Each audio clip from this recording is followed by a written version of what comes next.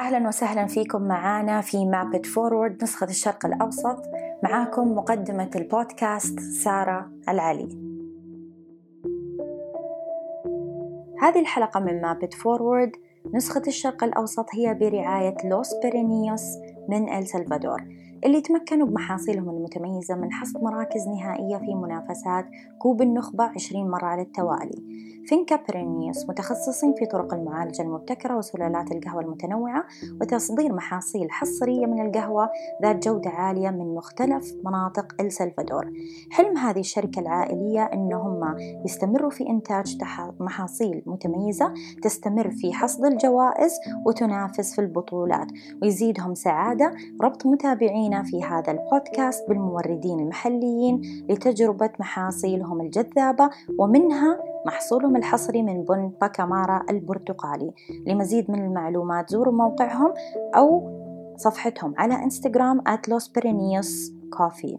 نسقوا اليوم معاهم تجربة فريدة من نوعها واكتشفوا بأنفسكم ليش قهوتهم حديث مجتمع القهوة.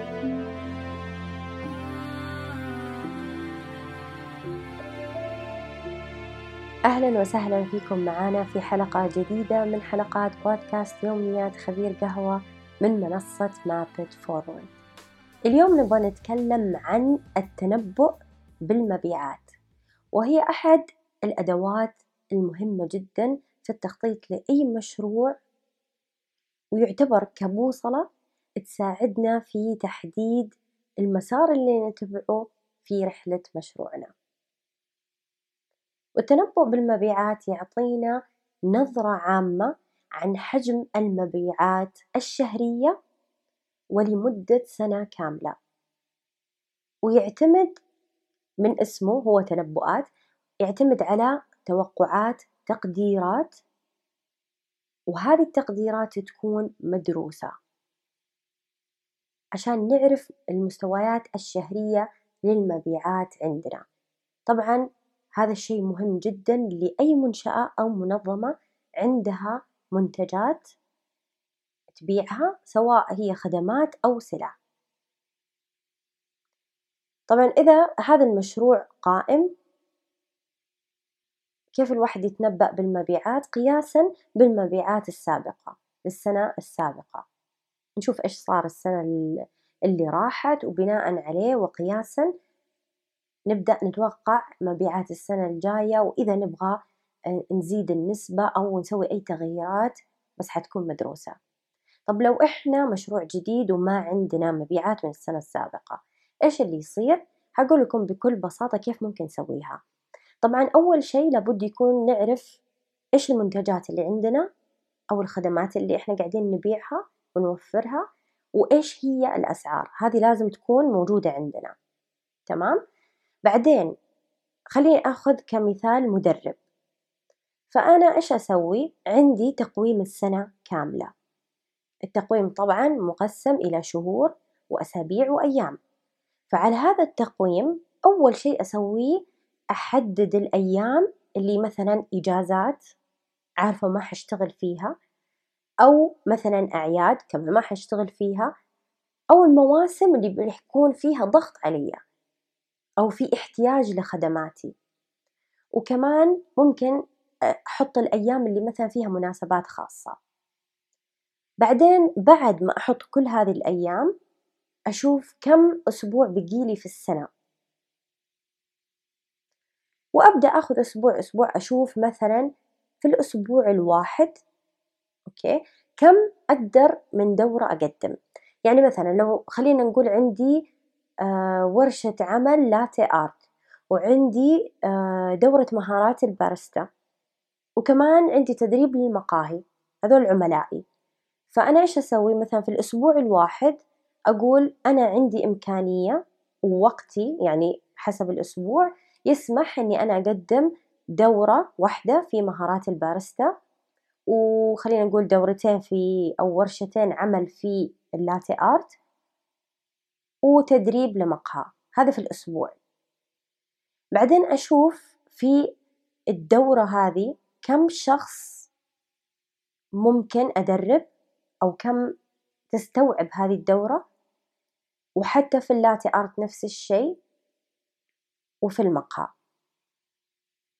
وأبدأ أحدد الأسعار بناءً على هذه المعطيات.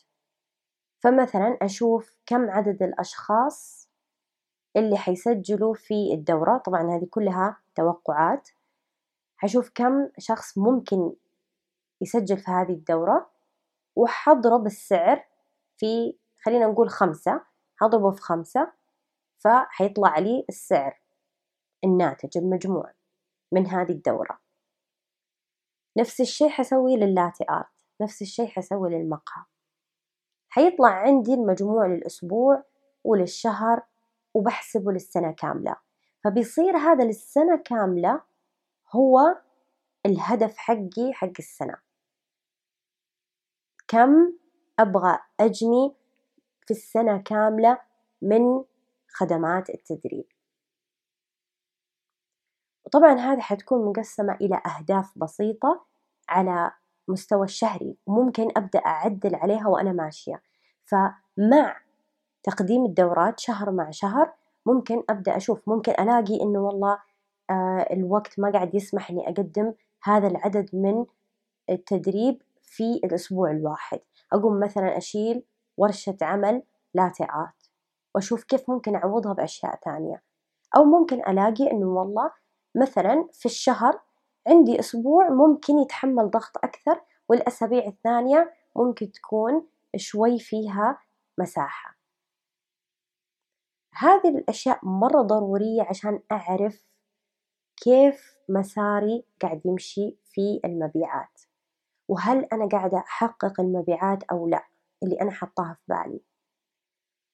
وحتى في المشاريع نفس الشيء، فإحنا نجلس كل شهر بشهره نشوف هل التنبؤات اللي إحنا سويناها للمبيعات ماشية بالفعل على أرض الواقع أو لا، أو في اختلاف كبير.